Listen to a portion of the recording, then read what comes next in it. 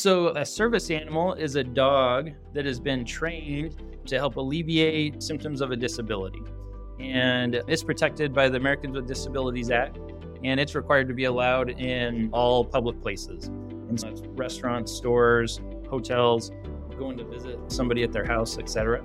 And then there's emotional support animals, and they're regulated by the Fair Housing Administration. And there are some exemptions to that. Welcome to the Journey to Multifamily Millions podcast. Start your journey today of building wealth through multifamily real estate investing. Listen to inspiring conversations with experts in the field from every step of the process. It doesn't matter if you're new to multifamily real estate or if you're already the savvy pro, we cover it all. And now your host, founder and CEO of Zana Investments, Tim Little.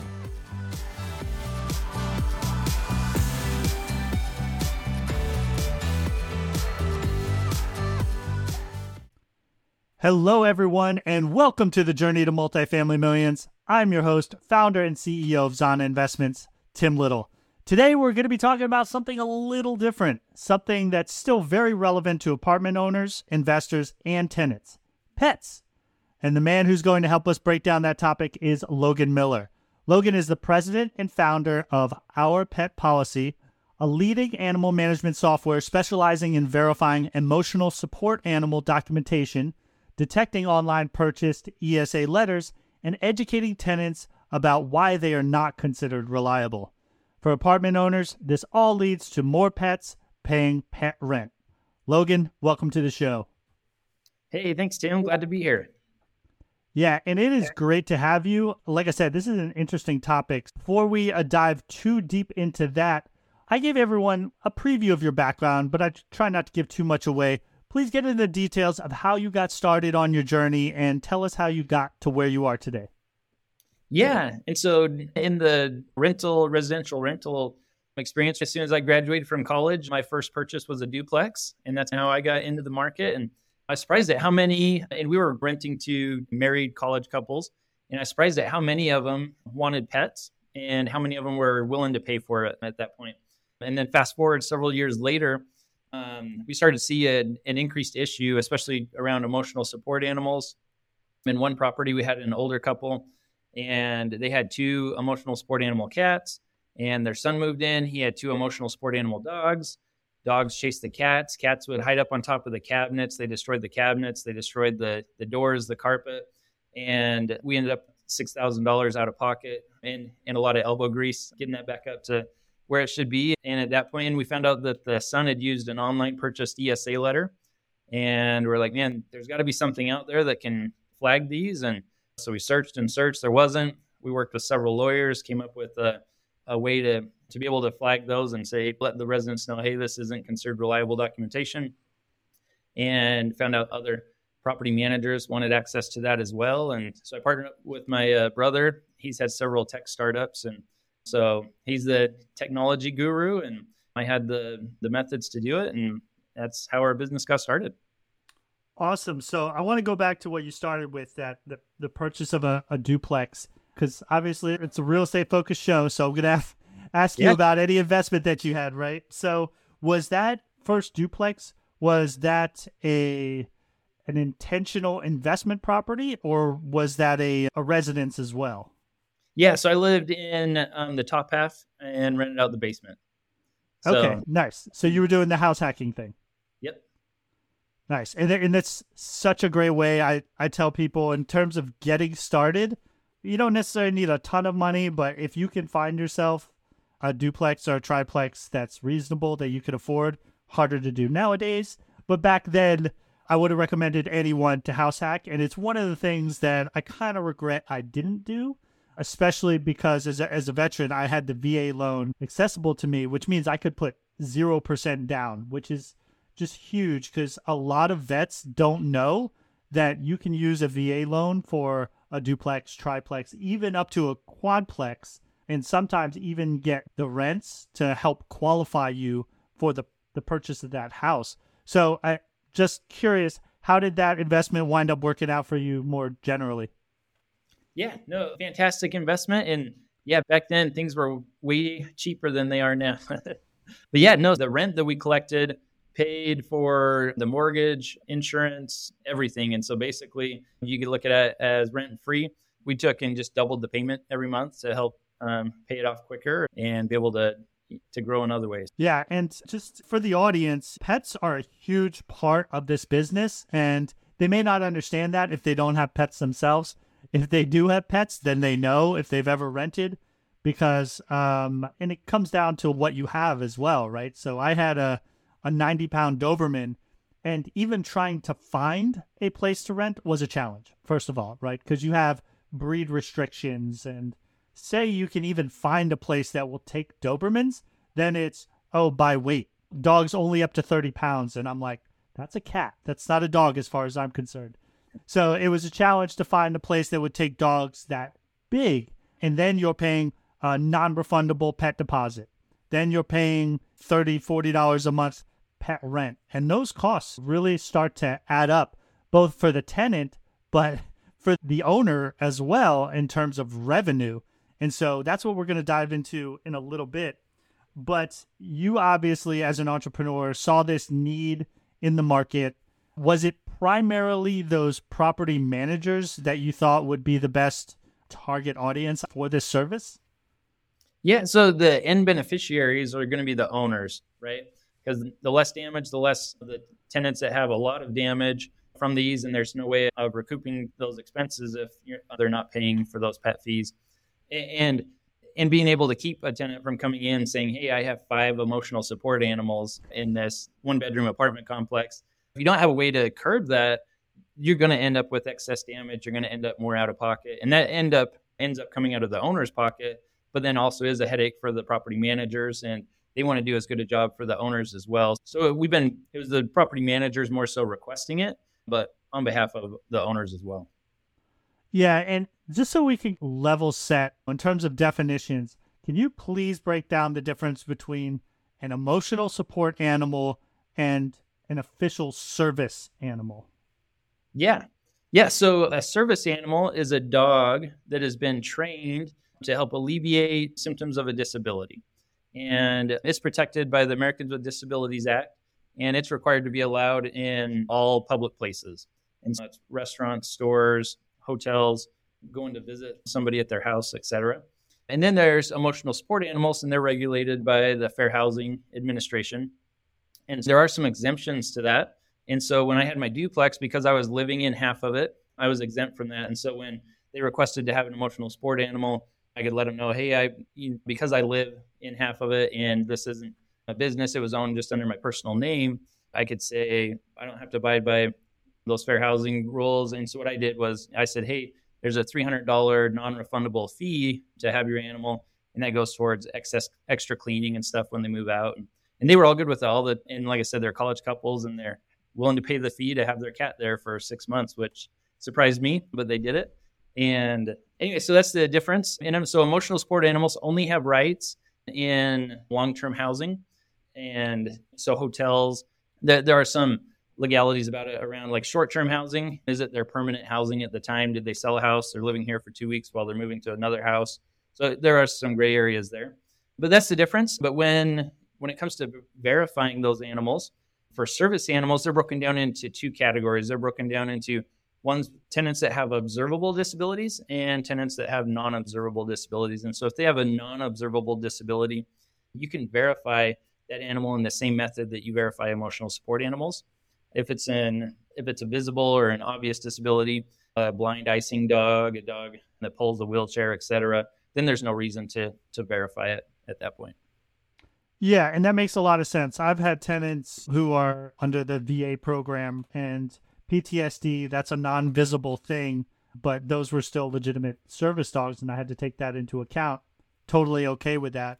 From an owner's perspective, my biggest concern would be, whenever I hear fair housing especially, is liability and ensuring that I'm treating everyone exactly the same across the board. So do you find that a lot of property management companies have a standard rule set into their leases? And if not, I imagine that's something that you recommend. Yeah. So every property should have a process for that when it's requested. And we've interviewed people where they hired a new property manager. The property manager knew it had a no pets policy, and fair housing, they do sting operations. And so they called acting like a potential tenant and said, hey, I'm interested, asked some questions and said, I have a dog. And he says, this is a no pets policy. There's another apartment complex that allows pets. And they're like, oh, actually, it's an emotional support animal. And he still referred, hey, they have some dog amenities. You got to go apply over here. And 5 different times he referenced that, hey, they shouldn't apply. They should do something different. And anyways, the Department of Justice came back, sued him. They started out at something crazy like $240,000 because they take each time that he had said no and compounded it. So every time it happens, it gets bigger and bigger. They ended up settling for $62,000 out of pocket for that owner. And anyways, and it's stories like that have made property managers just say, hey, if they have documentation, we'll approve them all. And that's what led to this problem of these online websites being able to sell documentation, because everyone's accepting it because they don't have a good way to verify it. They'd rather accept it than not accept it because of that liability. Okay, now that makes sense. And I guess my question is, who does certify it? Is there an organization? Is there multiple organizations that can say, yea, verily, this cat provides emotional support, whatever the case may be? Yeah, so for emotional support animals and even those non-observable service animals, it needs to be a healthcare professional, a licensed healthcare professional. That could be a social worker, a counselor, a doctor, a nurse. Anyways, we've even seen some from an eye doctor, which seemed interesting. But anyway, so a licensed healthcare professional. And to that point, it's someone that can be held responsible for they have ethics they have to follow, et cetera. And so anyone can write them, but there is no registration service. But there are companies out there that will say, hey, come register your animal here. You get a card, an official card, and they make it seem like there is an official registry. And so they sell these, but it's all self-reported. So for $50, I can go add a picture of my pet, call it a service animal, and there's no verification process. And so those documents, tenants feel like they should be legitimate, and they'll turn them in. And so it's part of that's just educating them, letting them know, hey, there needs to be a healthcare professional that can verify this. Okay, and that makes sense, because then, like you said, you can refer to that healthcare professional if there's any additional questions, or just hold them responsible. I guess, is there any guidelines when it comes to species? Because I've heard like crazy stories about, oh, this is my emotional support boa constrictor. This is my, emotional support alpaca, whatever. It's just like all over the board. Is there any standard for the species of pets that qualify for either one of these categories? Yeah, and it's common household pets. And so which cats and dogs are the most common. But that also covers a rabbit, hamsters, etc. And so they have a list of them in the HUD guidelines, but it specifically excludes farm animals and pot-bellied pigs, peacocks. You see some of those. Those are all excluded from it and not allowed. In some circumstances, they can request to have an exotic animal. And so we've seen like a ball python isn't listed in those common household pets, but they are commonly sold at pet stores to be in a. And so there are some of those that you can follow up with the healthcare professional and say, hey, is there a specific reason that this specific type of animal needs to be used? And if they confirm that it is, and there can be a reasonable way for them to have it in the unit, then you do need to work that out. Hey, Tim here. Now, I don't have any ads on my podcast. I try to focus on having the best guests on the show and squeezing as many valuable insights as I can from each one. But I also want to make sure as many people as possible benefit. And that's where I need your help. If you enjoy the show, please leave a 5-star rating and review on Apple Podcasts and Spotify. It really goes a long way toward getting it in front of others. Thank you so much. And now back to the show. Yeah, and so I keyed in on that there are HUD guidelines associated with this. Is that right? Correct. Yep. In 2020, they came out with some guidelines. What was interesting, so the airline industry started tracking it really well, the number of emotional support animals and flying on airplanes and the issues that was causing. And it started all the way back in 2012. And so there were under a 250,000 emotional support animals flying every year. And then these online websites come on, start selling all these letters for, hey, $49, you can purchase this letter. It'll work good for your airline, work good for housing, or they'd sell them separate, right? Hey, $49 for airline, $49 for housing, or buy them both together for $80, right? And they're all based on basically a questionnaire. And then some of them will have a short interview that they do to try and make it seem more legitimate. But in 2019, it got to where there were over 1 million of these flying on airlines and causing lots of problems, where the airline industry came out and said, hey, no more, this is out of hand, we can't stop the fraud. And they shut it down. So even people with legitimate needs for an emotional support animal to deal with the anxiety of flying couldn't have them. The fraud ruined it for everybody else. HUD, I think, saw the writing on the wall. So in 2020, they came out with these guidelines saying, hey, here's some guidelines when it comes to emotional support animals. And they put a thing in there about documentation being purchased online, and how if it is based on, it's a website advertising them for sale, and it's based on a questionnaire and or short interview, that by itself isn't considered reliable information. And so that's where we can go in and say, hey, we can prove that this was purchased from a website that was advertising these ESA letters based on a questionnaire and or short interview, and that's not considered reliable by itself. Do you have reliable documentation that we can put on file to approve this request? Otherwise, it needs to be considered a pet. All right. No, that's good context. So please walk me through, in practical terms, what your service looks like from start to finish. A property manager calls you up, says, I'm having, issues or concerns associated with these people and their pets, etc. What do you come in and do? And walk us through an example of, say, one tenant who they had a specific concern about, and what actions you take and what the resolution is at the end of that. Yeah. And so what we do is we'll get set up on all the properties or all the units. And so as soon as an applicant comes in through their application process, and we make sure that they disclose whether they have an animal or not, whether their roommates have an animal or not. And any of those animals, we collect all the information, the picture, the breed, the weight, the rabies record. And if it's an assistance animal, we collect that documentation and we verify it, and we let the resident know, here's why it is considered reliable, or that it is considered reliable, or here are the specific reasons why it's not considered reliable. And we're having that communication with the resident, and so we take on that liability. And anyway, so basically we get to protect those property managers at that point from making the wrong decision, right? And anyway, so we let them know, hey, it needs to be converted to a pet, or it is a legitimate emotional support animal. And we have it all documented, and it's transparent, where the property manager can go on there and they can see where we verified it with the healthcare professional, the methods that we use to verify it. And so it's 100% transparent that, this definitely is legitimate, or we've explained the reasons why it wasn't legitimate.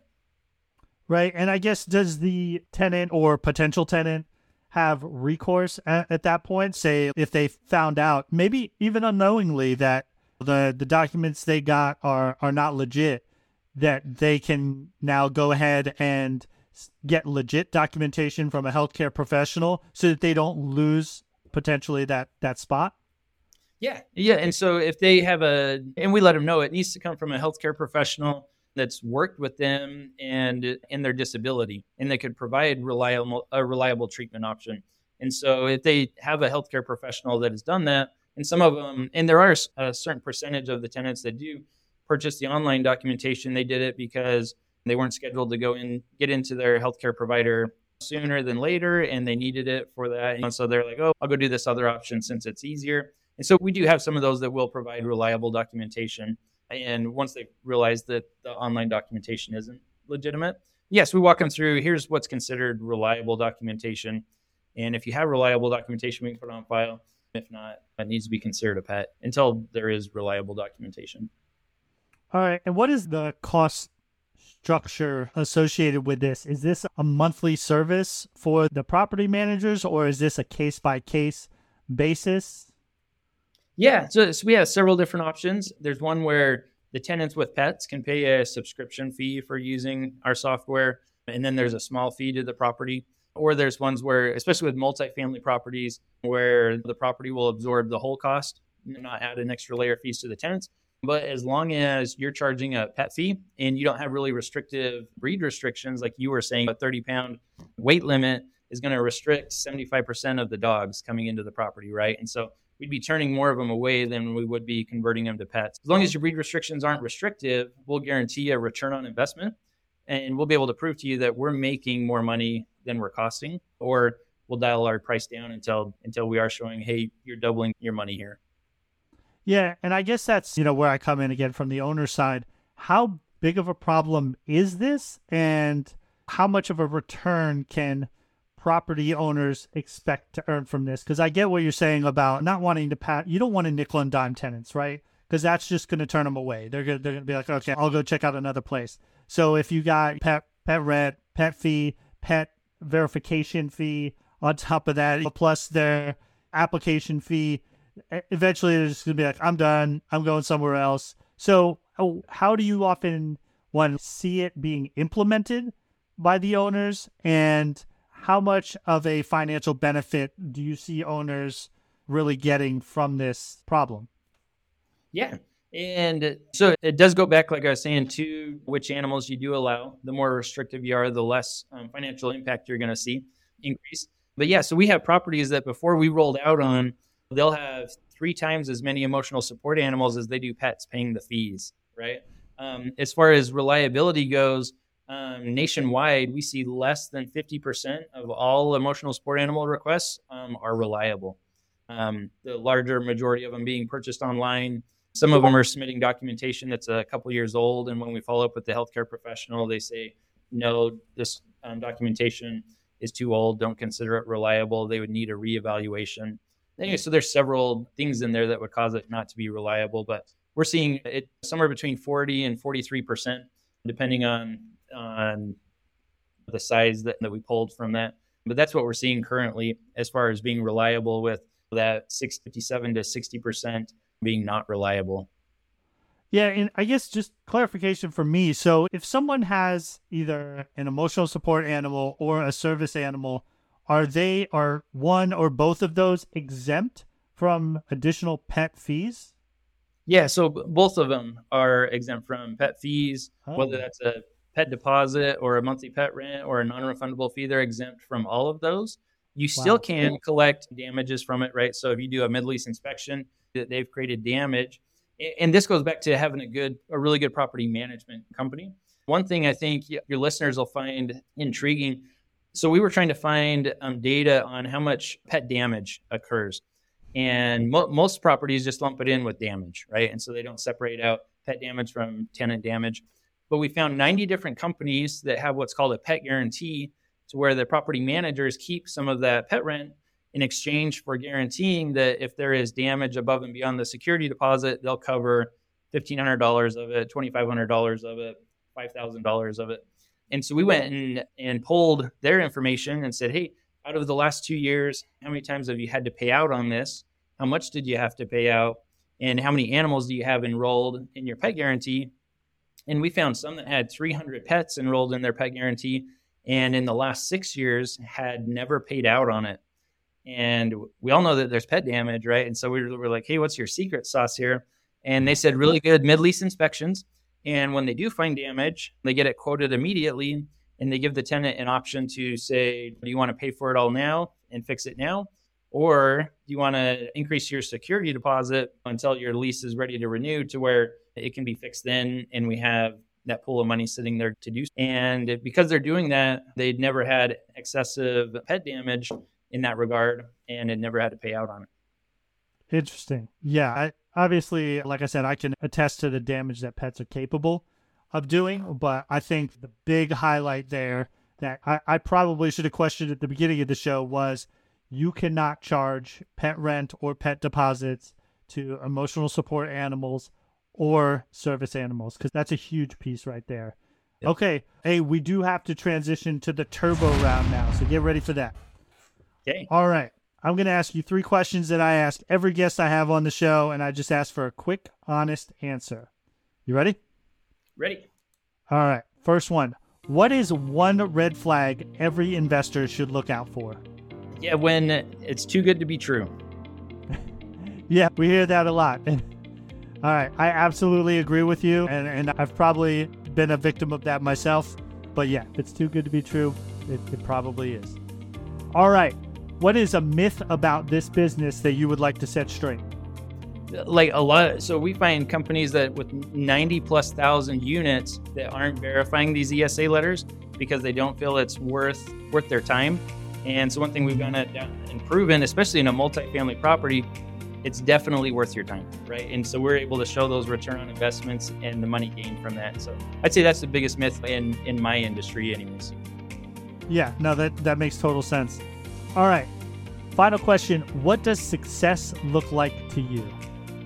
Yeah, the amount of input or the amount of effort put in is a lot less than the benefits that you get out of it or the reward that comes from it. And so whatever you're doing, I look at those two and that will determine the success. Okay, yeah, we haven't heard that one before. Nice. All right. Hey, Logan, this has been really interesting. I think you probably dropped some knowledge bombs on some owners and tenants who just haven't really heard this topic discussed before, right? Please tell our listeners how they can get a hold of you and if there's anything else that you'd like to share with them.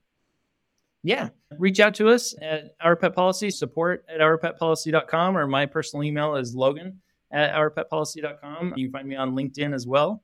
And anyways, I love talking pets. I love hearing other people's stories and looking at the data. So I'm a numbers-driven person. Anyways, I appreciate you having me on here, Tim, and asking great questions. And yeah, I feel like hopefully your listeners get a lot of good value out of this. Yeah, they definitely will. So we'll have all that information in the show notes so they can get a hold of you. I appreciate you coming on, and I definitely look forward to continuing to see you do big things on your journey. Okay, and same for you, Tim. Thank you. All right, have a good one. You too.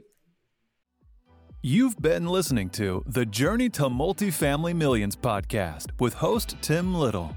Be sure to subscribe to the show wherever you listen to podcasts and leave a review as well to help us reach more people like you. For more information on how you can start your journey to multifamily millions, visit zanainvestments.com. And remember, every journey starts with a single step, and there's always more to learn.